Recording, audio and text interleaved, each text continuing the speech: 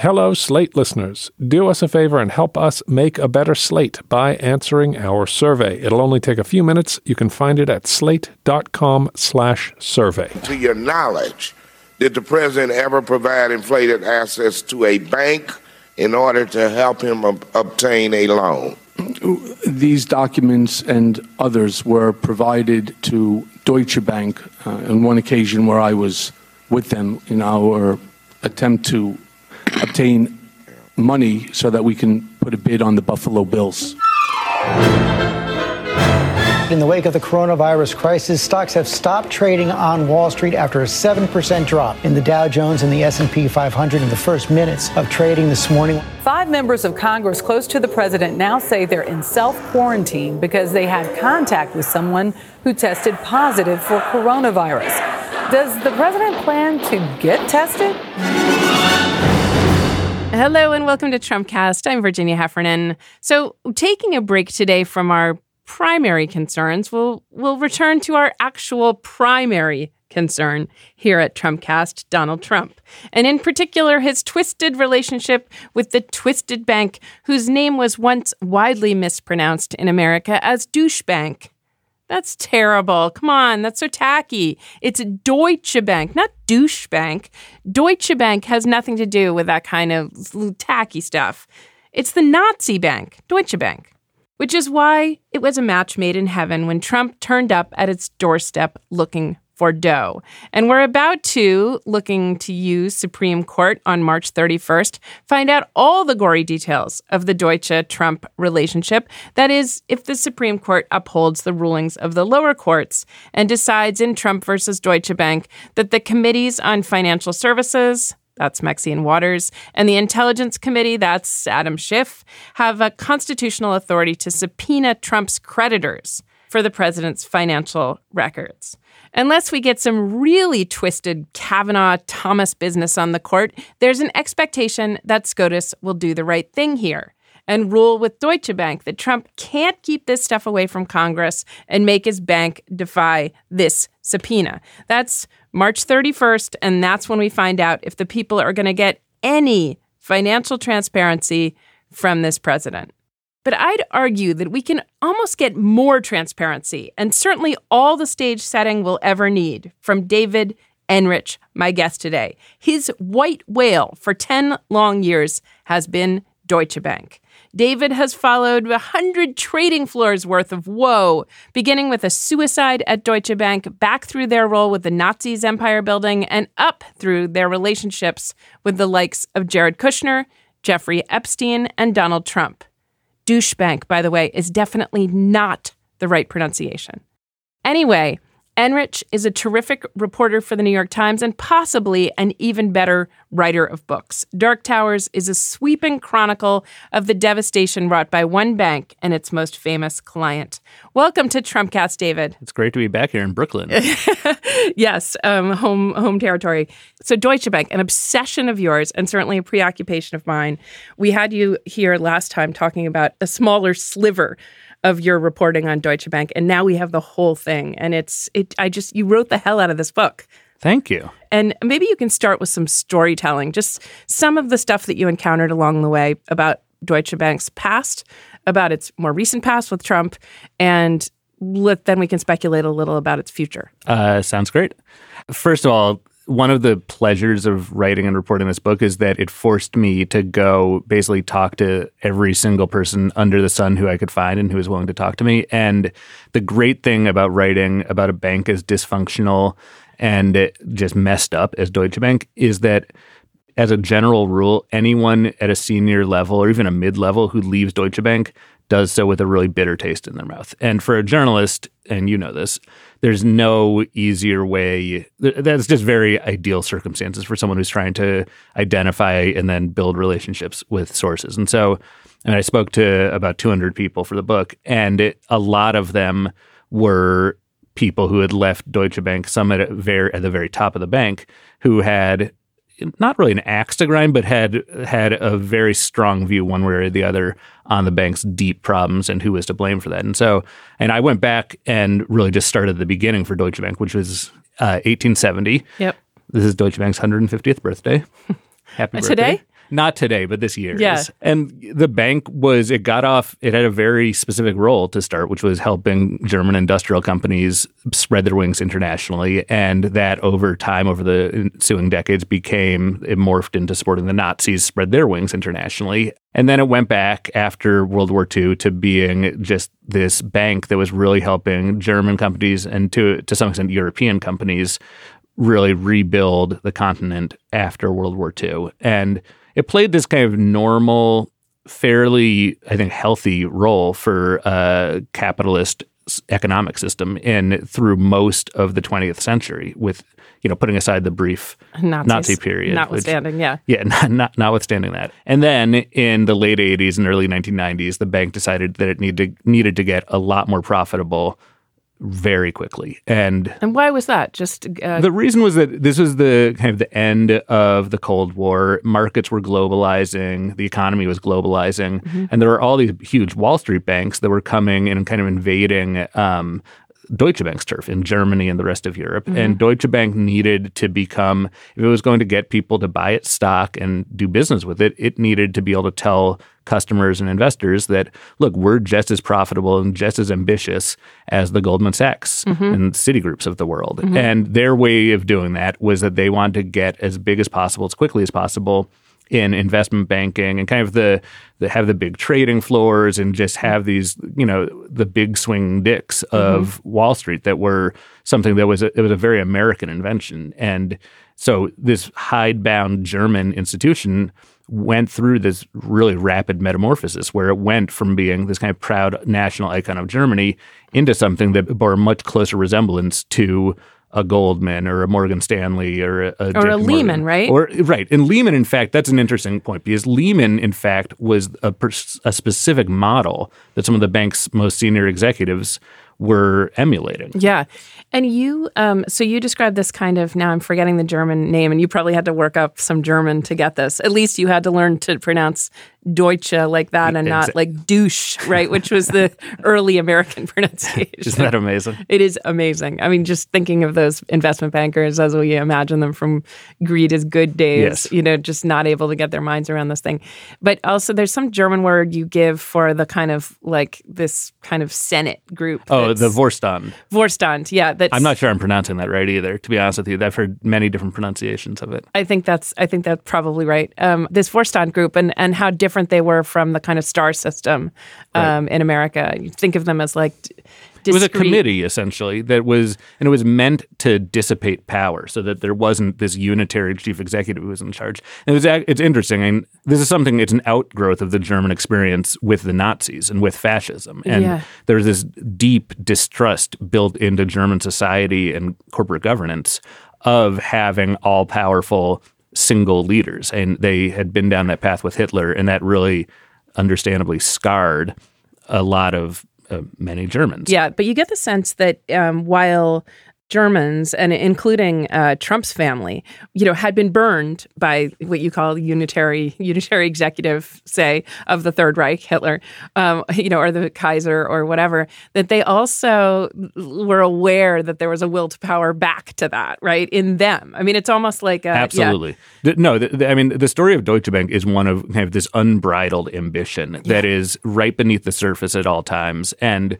eventually it breaks free at Deutsche Bank and it careens out of control very quickly with these devastating consequences all over the world. And so that really is the arc of Deutsche Bank. It goes from kind of having the super ego in charge, kind of holding everything in check, and then finally the id gets unleashed and all hell breaks loose. So let's talk about that point at which the Vorstand starts to understand that it needs to loosen its tie and roll up its sleeves and act a little more like Lehman or Merrill or the banks of the American investment banks, and less like the Swiss banks. So this process begins in the early 90s. It really accelerates by the mid-90s when they hire a guy named Edson Mitchell, who is a impulsive, charismatic, kind of visionary leader at Merrill Lynch. And he comes over and Deutsche Bank gives him basically a blank check to hire as many people as he wants. And so he goes on this epic hiring spree, bringing in thousands and thousands of people from Merrill and from other big Wall Street firms, including Lehman, Bankers Trust. And, they are building very quickly from the ground up this big investment banking powerhouse. But that's not enough. A few years afterwards, they realized that just hiring a lot of people isn't going to cut it. And so they pay $10 billion to buy Bankers Trust, which was, to put it that in context, most people don't remember Bankers Trust, but this was a bad, out of control bank. So much so that some people inside Deutsche Bank at the time were arguing that they should buy a more prudent, conservative Wall Street firm like Lehman Brothers. And so Bankers Trust was way off in this kind of in the fringes of banking. And this became the culture that Deutsche Bank imported from America. And I don't know if we want to go right down this path right now, but this is exactly the time that Deutsche Bank starts doing business with Donald Trump. I mean, they're so desperate to get a foothold in the United States and to find customers who are essentially unbankable to mainstream financial institutions that they just go kind of bottom fishing for anyone who has money and who is desperate. And obviously Trump fits that bill perfectly. Yeah, I mean, this has been a theme of the show and I always think of Howard Stern here. He needed people on his show that came cheap and that were willing to ham up their role because of a combination of just eagerness for attention and absolute desperation. And so, at that point, Trump joined the Whack Pack, basically, which included Hank the Angry Drunken Dwarf and, quote, Wendy the Retard. I've never listened to or watched Howard Stern, so I'm drawing blanks on these. Yeah, he had people, show up with what he called micro penises and show them to him so he could ooh and over it. But anyway, carnivalesque stuff that is a hallmark of picking up desperate people. And those are the kind of contestants that showed up on The Apprentice toward the end, Celebrity Apprentice, has-beens, and, people with too much plastic surgery and Trump-like types. And the fact that he couldn't bank anywhere and only someone looking for a desperate person that they could saw a little money out of. Right, and he couldn't bank anywhere for good reason, right? Yeah, so he had defaulted over and over again on all sorts of loans and debt, and his companies had declared bankruptcy multiple times. And so this was and it's not like he just kind of did this gracefully. He did this with you almost got the sense that Trump enjoyed the act of stiffing his lenders. And he would boast about it. He wrote books where he was boasting about how he took some sort of pride and pleasure in ripping off the banks. And you kind of almost have to respect that grudgingly, that he's so open and honest about it. And it's not like these banks are poor, innocent victims either. But when you start defaulting on loans over and over again, the anticipatable consequence of that is that you're not going to have banks willing, or at least mainstream banks, willing to touch you. But Deutsche Bank was so desperate to get a foothold in the United States and to get American customers. One of their executives at the time described this to me as the strategy basically boiled down to they wanted the scraps. That Deutsche Bank needed to go for damaged customers. And Trump was a perfect damaged customer. He was desperate for a bank to do business with. Deutsche Bank was desperate for clients that wanted to work with them. And match made in heaven. Match made in hell. Taj Mahal, was that the era that he was what did he need his money for at that point? Remind me. From Deutsche Bank, he wanted money. He was kind of moving past the casinos and into the phase of his career where he was building and taking over huge skyscrapers. And so this was a pivotal point in his business career. So the first several $100 million that he borrowed from Deutsche Bank in the late 90s was to buy and then refurbish 40 Wall Street, which is this beautiful Art Deco tower in Lower Manhattan, and then to build from the ground up a huge high-rise right across from the UN in Midtown Manhattan. And from there, he wanted a mortgage for the GM building in Manhattan. Then he was selling trying to get Deutsche Bank to sell bonds on his behalf for his casino companies, which were bankrupt. And then it was in Chicago. So this went on, but Deutsche Bank's role really allowed Trump to move past the framework of him being this kind of struggling, slightly clownish casino figure and become a real player in the commercial real estate market, which is what he ultimately made his name as. And that it became a kind of defining trait of Donald Trump, that he was this huge real estate magnate, not just a casino guy. Right. Or a licensing person. That right. He was a builder. And his ability to claim that he was, it's true. He was a builder. He built some buildings, and they were, I think by all accounts, reasonably nice buildings. And he did it with with the essential financial support of Deutsche Bank. He wouldn't have been able to do it otherwise. You know, it's funny because I remember beginning to hear the name Deutsche Bank and actually thinking that there was something more solid about them because they were European.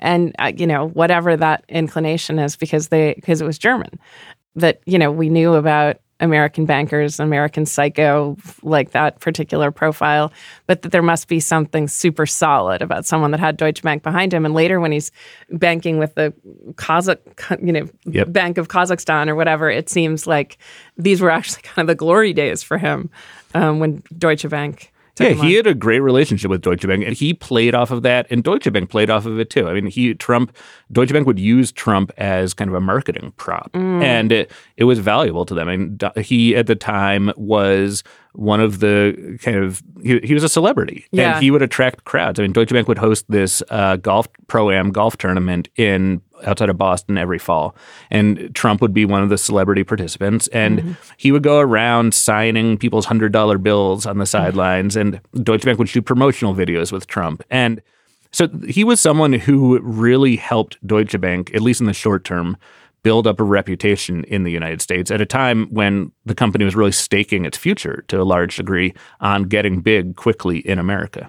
So, but what's crazy to me is we know why Trump did it. He didn't have other options, a last stop on the block. But I don't quite get how the Vorstand, the recently folded, dissolved Vorstand, like whatever was left of that sensibility, just not someone with moral principles, but just someone with some actuarial tables, decided to blow past these norms so much that they not only were acting like Lehman, they were acting like the Kazakh bank. I mean, they were greedy and they were reckless and they were disorganized. And that is kind of boils down to that. There was people in Germany were not paying a whole lot of attention to what was happening in America. And these bankers were incentivized to cut corners and to just do what would earn them fees in the immediate term. And so if you're a banker trying to arrange a $100 million loan for Donald Trump, your interests aren't so much like the question of whether Trump's going to default in a few years.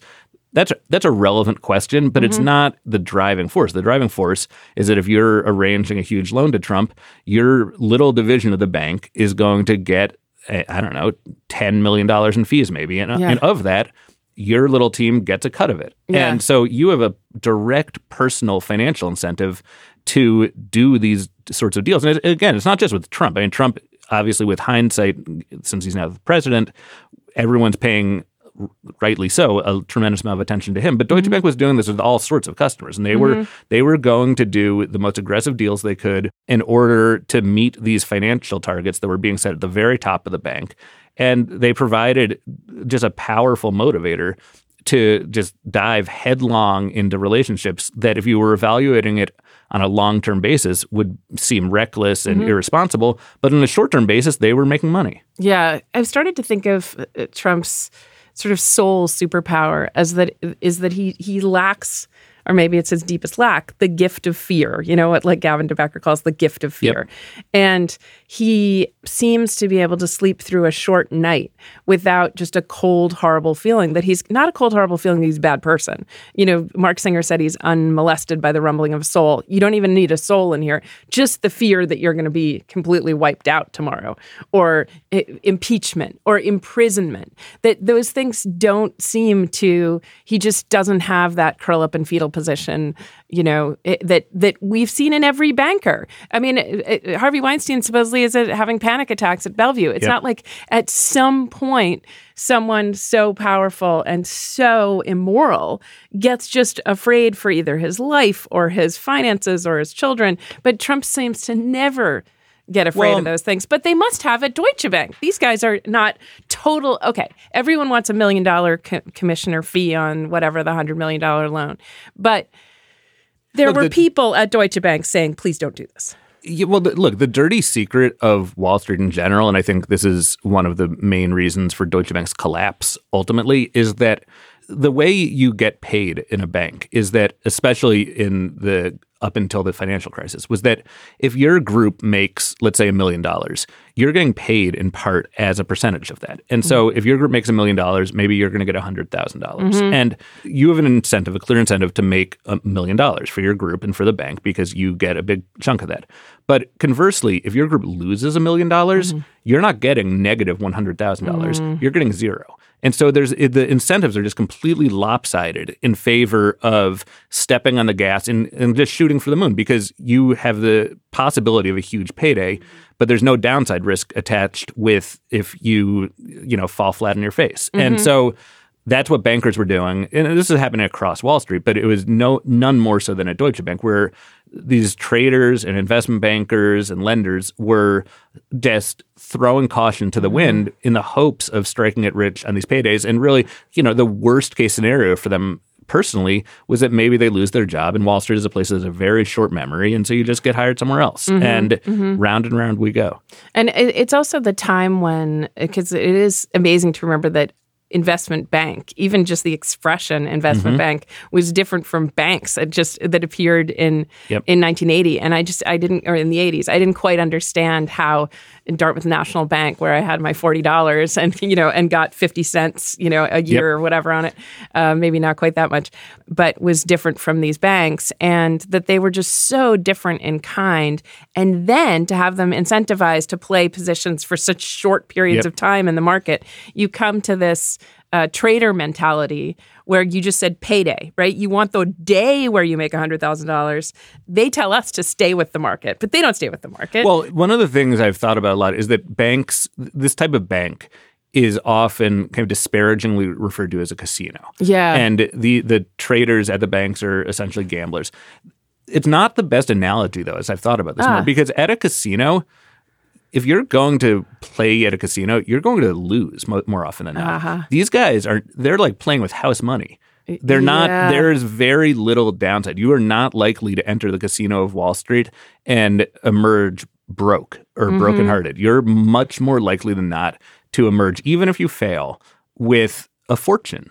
And that just creates all sorts of incentives for bad behavior. And we've seen that over and over and over again. And Deutsche Bank is kind of the poster child. And as you said at the outset, I've been obsessing about this for the past decade. So I'm biased in favor of looking at Deutsche Bank. But you'd see the same bad incentives that took down Lehman Brothers or Bear Stearns or AIG. You can see the same bad incentives that nearly took down banks like Citigroup or Goldman Sachs. And so this is a pattern, a well-established pattern in this world. And it's one that it's hard to address, but as long as those types of incentives are prevailing, you're going to have catastrophes, financial catastrophes. Now, when you talk about the gambling metaphor and its problems, who's Trump in that? Is he, as some people say, the fish at the table? Like, is he the one being taken advantage of? Not in this scenario. I mean, Trump, if anything, Trump actually, maybe accidentally, was very savvy in his dealings with Deutsche Bank. I mean, he first defaulted on debts that Deutsche Bank was involved with in around 2003 or so. And one division of Deutsche Bank said, okay, well, that sucks. We're not doing business with Trump anymore because he has proven once again that he's going to default, and he just embarrassed us and burned our clients. So we're done. And 2 years later, he goes to a different arm of Deutsche Bank and says, hi, I have a big project I want to do in Chicago. I would like to borrow $640 million.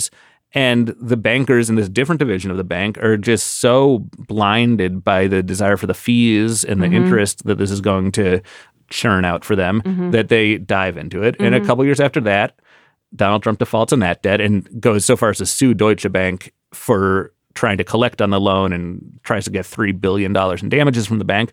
And once again, Deutsche Bank washes its hands of Donald Trump. And a few years after that, he comes back to a different arm of the bank. And that arm of the bank is so blinded by their desire for short-term profits that they're like, sure, we'll do business with you and we'll lend you money to pay back the other arm of Deutsche Bank that you just defaulted on. So Trump emerges from this as not a victim at all, but as someone who might have been really playing Deutsche Bank and really taking advantage of their disorganization and ineptitude and greed and recklessness. Now, I don't know if that's by design on Trump's part or if that's as he kind of stumbled into it, but the end result when you're looking back at this over the past 2 decades of Deutsche Bank and Trump being really entwined is that Trump emerges not only as the winner, but they saved him. And they allowed him to bounce back from what for any other mortal would have been career and reputation destroying bankruptcies and business failures. And they allowed him to emerge again and again as a reputable businessman and someone who could keep building and keep buying and keep showing off to the world as someone who had this kind of gilded business reputation, when in reality, over and over again, he had failed. You say for a mortal, and I sort of think that, the rules of mortals and mammals aren't binding on him because he's like a reptile with his like cold blood. His ability to say, I don't pay taxes because that's smart. And I love debt. I'm the king of debt, and even talking about defaulting on his loans as if that's savvy. You did encounter very much non-reptiles in the banking business, people who like have beating hearts and who are emotional on these subjects. And, just when you picture banking, you don't picture it filled with emo hysterics and whatever. And yet you start this book with a suicide. Yeah. 2 of the main characters in the book are, one of them is a guy named Bill Brooksmith, who is he's American, and he's the son of a minister. He grew up in rural Illinois, not poor, but definitely not rich, and kind of claws his way up through the banking world. And he's an expert in risk management and derivatives. And so he's a very nerdy fellow, but he's someone who kind of took his dad, his father, the minister's kind of lessons, I think, in life, and really adopted them in his career. And so he became, as he climbed up through the ranks of Deutsche Bank over a nearly 20-year period, he became known as someone who was kind of the conscience of the bank. He would say no when people were trying to push things too far. He would try to rein people in. He was a voice of reason, and he was kind of an ethical compass for a lot of people at the bank. And he rose up to be one of the most senior executives at the place. He was kind of the right-hand man to the CEO of the bank for a while.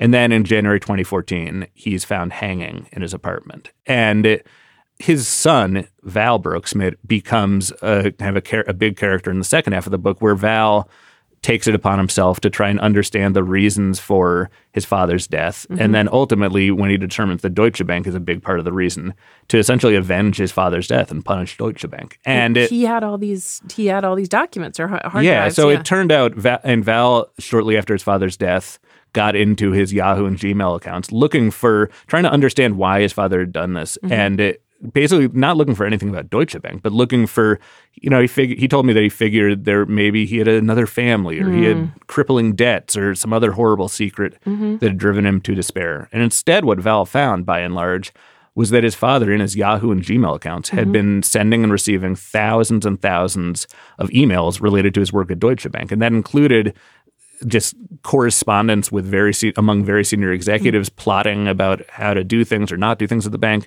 It included meeting minutes. It included spreadsheets. It included loan documents, all sorts of stuff. And Val is he's a musician, and he is not a finance guy, or certainly was not a finance guy.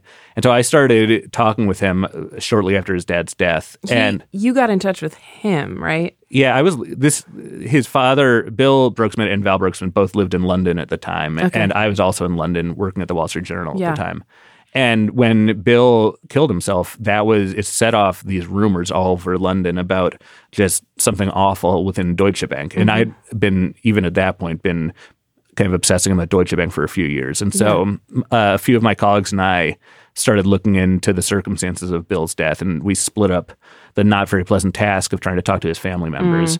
And I got Val. And Val, it turned out, was pretty easy to find. He had an active social media presence, and he ultimately agreed to talk to me in exchange for me calling off my colleagues who were, going after his family members, essentially, which is not fun and not a good look, but sometimes what we do as journalists. And it was just this kind of Madoff in reverse, who's Madoff's son killed himself after Madoff's imprisonment. There's someone in these systems that just can't take it. And that where the whistleblower, I mean, we've seen this in the Trump administration, all the refugees, all the people who've exited and are bitter, but who were holding secrets and who do seem to be in pain of one kind or another, as seriously or not as you take it.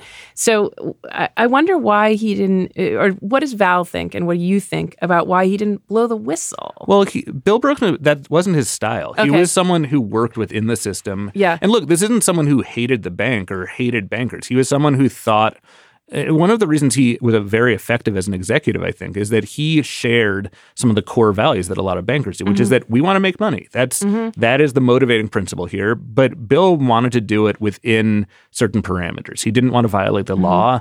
He didn't want to betray his personal sense of ethics and his personal principles.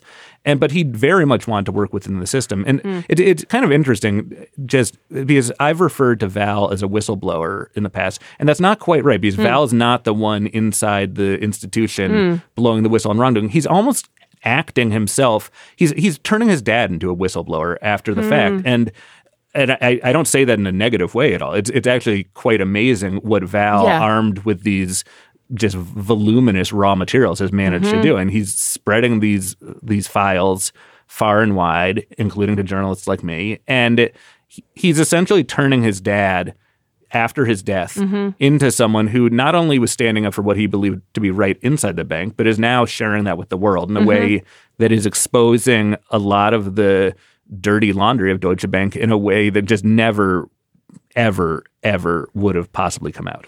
So are the emails, do they show, because, we've been looking during the impeachment with the texts around the Ukrainian matter, it's just interesting to see who's trying to push back on the efforts to cross lines. And, we said like Colonel Vindman, and even in short little snippets, you could tell this wasn't right with him. Is that the same with Broeksmit? Yeah, I mean, you can, to be clear, not with Trump stuff. I mean, there's no evidence of Broeksmit having been involved directly with any Trump stuff. But over and over again, Broeksmit is pushing back against various transactions or business arrangements that he views as improper or unwise. And by and large, he loses those battles. And there are some exceptions to that. But in general, he is being steamrolled by an institution and its leaders that has grown just so out of control. And you can see in some of the things he's writing to his colleagues and his friends in these emails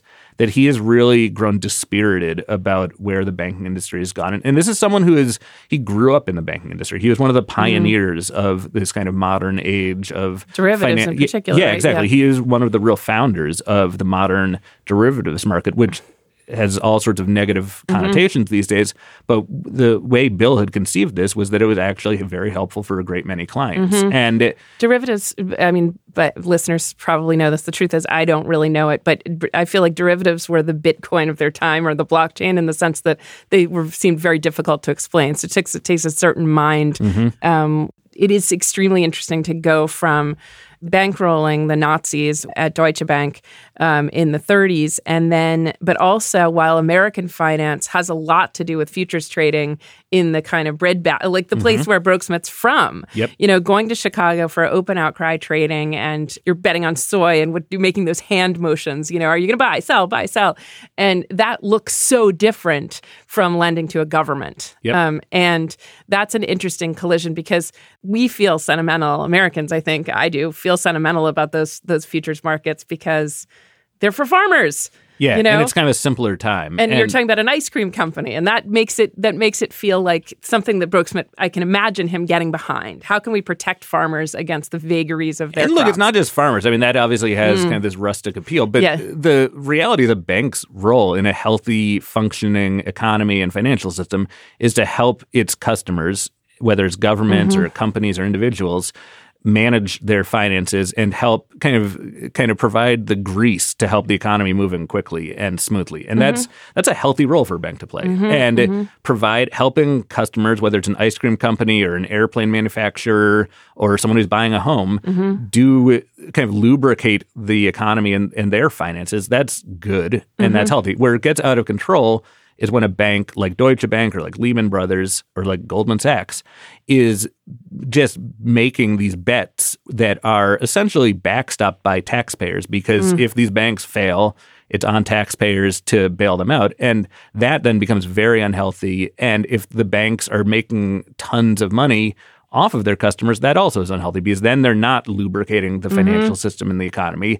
They're ripping off customers and they're kind of taking money out of the economy rather than putting it in. And that's kind of a Rubicon that was crossed. It wasn't even like a little bit over the line. It was the pendulum swung miles in the wrong direction up until the crisis. And Deutsche Bank played a leading role in that. But Broke-Smith was one of the few voices of sanity, I think, inside of Deutsche Bank, at least. And one of the services that Val, his son, has provided is by showing the world not only how his father was standing up for what he believed was right, but also how his father was losing a lot of these battles and how Deutsche Bank had just lost the capacity to govern itself or to control itself. And that's kind of a scary thing to see. So scary. You've spent a lot of time with Val, and I've had some exchanges with Val. He's really a fascinating and brilliant person. And a complicated person. And openly troubled with, some Hunter Biden style issues, let's say, maybe drugs or he's had some substance abuse issues over the years. He's had substance abuse issues, but it's definitely, on a mission with this. What do you think happens to these figures that want to stay principled? I mean, do you think that it's always hard to figure out why someone might die by suicide? But do you think that Bill Broke-Smith was facing his complicity, which just felt like he was trying to be this bulwark against a certain kind of corruption and couldn't be? What emerges in the emails? I mean, it's not just in the emails. I mean, there's, I've seen the suicide notes that he left. Yeah. And I've seen he met with a doctor and a psychologist in the months before his death. And I've seen those reports that kind of provide a pretty unfiltered glimpse inside what he was thinking, at least at the time. And what is that? Because that is very relevant in Trump times, I think, to people who may find themselves, the Republicans in the Senate, say, people who've stood shoulder to shoulder with Trump in spite of, earlier, in a way that seems to transgress their own moral codes. So tell me. I mean, I first of all would be careful about drawing too many parallels because this is someone who committed suicide, and that's not normally kind of a rational act, by definition. So with that caveat, and he was tortured by what he'd seen inside the bank.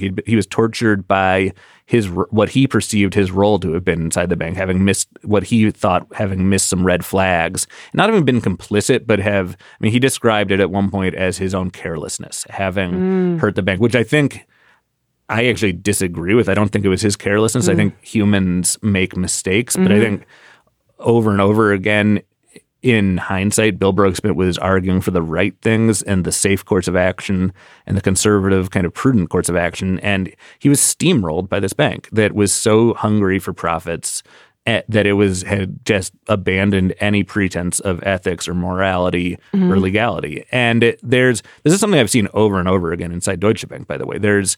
When people raise concerns internally about what the bank is doing, whether it's in how they're policing against money laundering or how they are just if they're playing accounting games, for example, or how they're managing the risks, employees who complain get squashed. Yeah. And they get tossed aside, they get put aside for promotions, they lose their jobs, and in some cases the bank goes out of its way to destroy their reputations. And that's not what was really happening with Broke-Smith, but he was concerned, very much concerned, that he was going to become collateral damage of just that he'd get fired. Well, that he wasn't even concerned about getting fired. He was concerned about his reputation being destroyed. That was what was literally keeping him up at night. And he was worried that, and look, again, this is not entirely rational, but he was viewing himself as having, I don't know if complicit is the right word, but he had made mistakes in the job that were now going to get pinned on him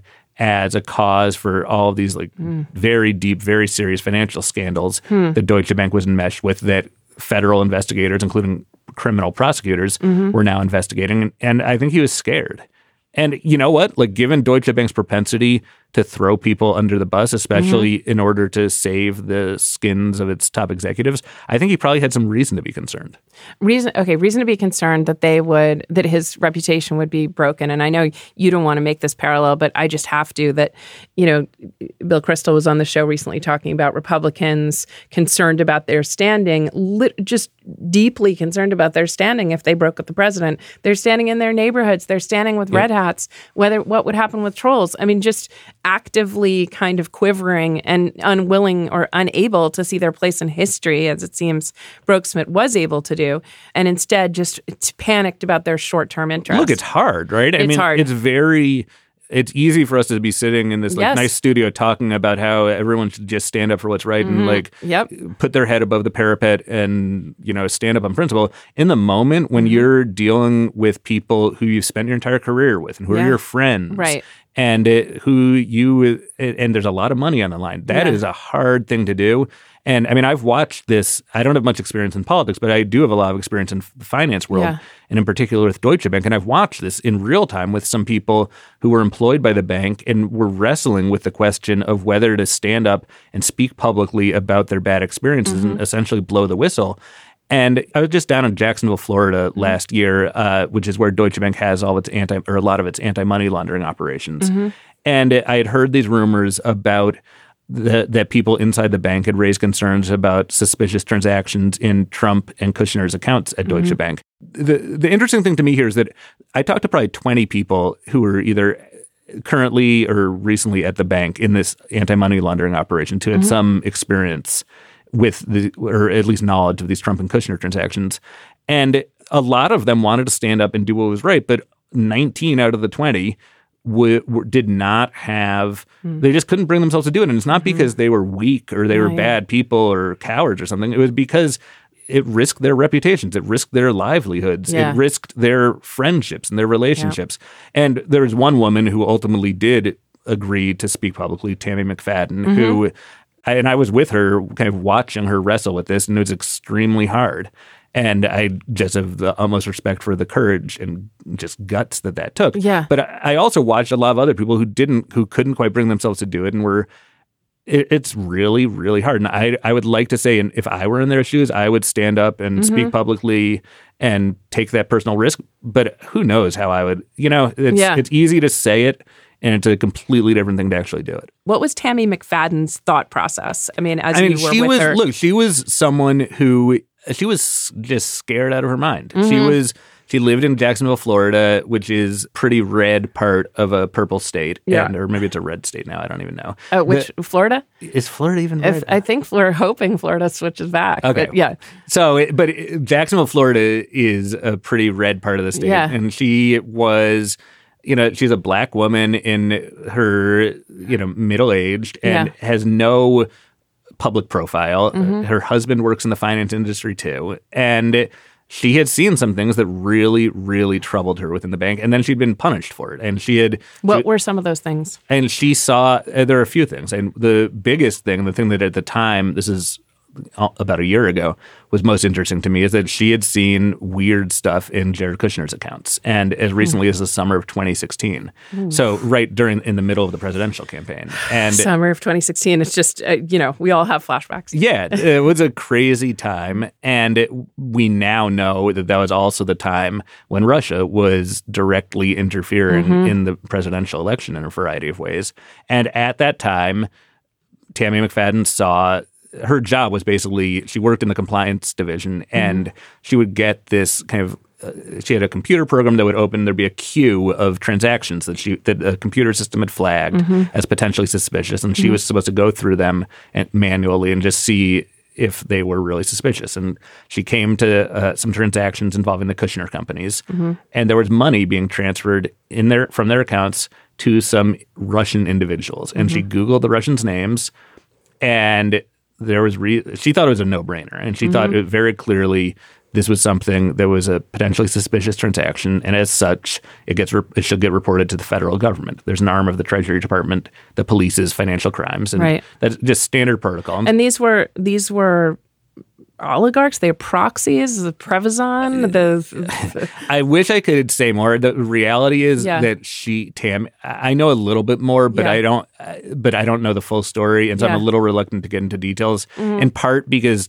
one of the reasons Tammy is tight-lipped is that I know she has, her lawyers have spoken with law enforcement about this, and so there is an active investigation going on, not necessarily into her stuff, but into Deutsche Bank's role with Russia and Russians and money laundering and things like that. And this wasn't something that Mueller's investigation touched. Yeah, I never have fully understood why the laundering and the banking stuff didn't come into that report. Do you have any ideas? No, I don't. I mean, the only thing I can kind of hypothesize is that there were rumors, I think, in December of 2017 that Mueller had subpoenaed Deutsche Bank for Trump's financial records, and Trump heard about that. There were news reports about it, and Trump flipped out. And he had said this is a red line. If Mueller crosses it, all hell breaks loose.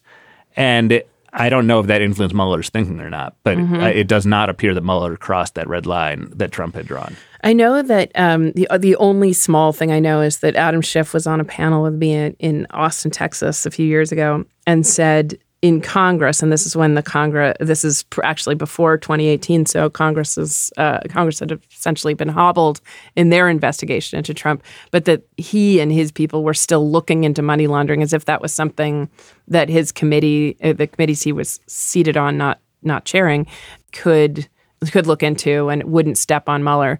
But that's only to suggest that this is obviously ongoing, long-term. Some of it's SDNY. And Schiff's committee is still investigating too. Yes. Right? Yeah, that's right. And they've got, in fact, Schiff's committee, along with Maxine Waters' committee in the House, have probably the best hopes that exist of really getting to the bottom of some of this stuff, I think, because they subpoenaed Deutsche Bank back about a year ago for all of their Trump records. And that includes not only Trump's bank account statements and whatever tax documents they've got and things like that, but it also includes all of Deutsche Bank's internal records about potential money laundering concerns. Yeah. So Tammy McFadden, to end that story, by the way, she types up the suspicious activity report. It goes to her superiors. Her superiors take a look at it and say, no, we're not filing that. And so, and then she was fired after she complained about it. And so the records of that, in theory at least, should be in Deutsche Bank's electronic vault. And if Deutsche Bank complies with the subpoena, then that will, presumably, there will be some public light shown upon this. I have a kind of overarching question for you. Since we started by talking about Deutsche Bank's relation to the Nazi Party, it is distinctive, and let me put the pieces together. We just had a guest on who grew up in the John Birch Society. And John Birch Society alleges, and you see some of this in Alex Jones and other conspiracy theories now, but it's long been a right-wing conspiracy that communists and the Jewish banking conspiracy are all taking over the world. When you hear the banks, often that is a proxy for we hate the Fed and anti-Semitism. This bank is, except for the Kushners, you almost never hear a Jewish name in this story. You have the son of a minister, and then suddenly the Kushners, a Holocaust surviving family, come to the bank. Tell me about those collisions, because when they get in the ring with Lehman, which is, an old American Jewish bank, and some of the older still banks like Goldman, they are in this territory that has largely been considered in the popular imagination, in the most fearful imagination, but also in fact, in the Jewish banking families, a Jewish territory. And, coming in with the name Deutsche Bank and the history they had, I don't know. What did that do? Well, Deutsche Bank, it's not just this historical relic. There's a history of anti-Semitism inside the bank that extends probably not to the present day, and I've talked, as I spoke with dozens and dozens of former executives, and there were quite a few who were Jewish who remarked upon the kind of not explicit, but very kind of heavily implicit anti-Semitism, or in some cases racism for other people, that they encountered at a fairly senior level inside the bank. And some people, and including the Broeksmit family, because he was the son of a minister, but he married Val Broeksmit's mom, who is a Ukrainian Jewish refugee. And so they were not interested. To them, their family had been through the Holocaust themselves and watched the Nazis kind of stomping through Europe. And they didn't want to buy a German car, for example. And so the notion of going to work for a German bank was very hard to stomach initially. And ultimately, I think the allure of money and being involved in something where there is an opportunity to build something proved very enticing. But for a lot of customers and investors and employees, Deutsche Bank's reputation as not just having helped the Nazis, but also being not a very hospitable place to Jews made it a bank that was not the place they wanted to work at or do business with. And I don't know if that was actually true in the Kushner's case at all. What I do know is that the Kushners they needed a bank the same way that Donald Trump needed a bank. And given their company's finances and Charlie Kushner's legal problems, there were not all that many banks that were eager to jump into bed with them. And Deutsche Bank, if it had any kind of trepidations about that, it quickly overcame them. And very quickly, not only was lending money to the Kushner companies, but was also the largest personal lender to Jared Kushner and his mother, Sarah Kushner.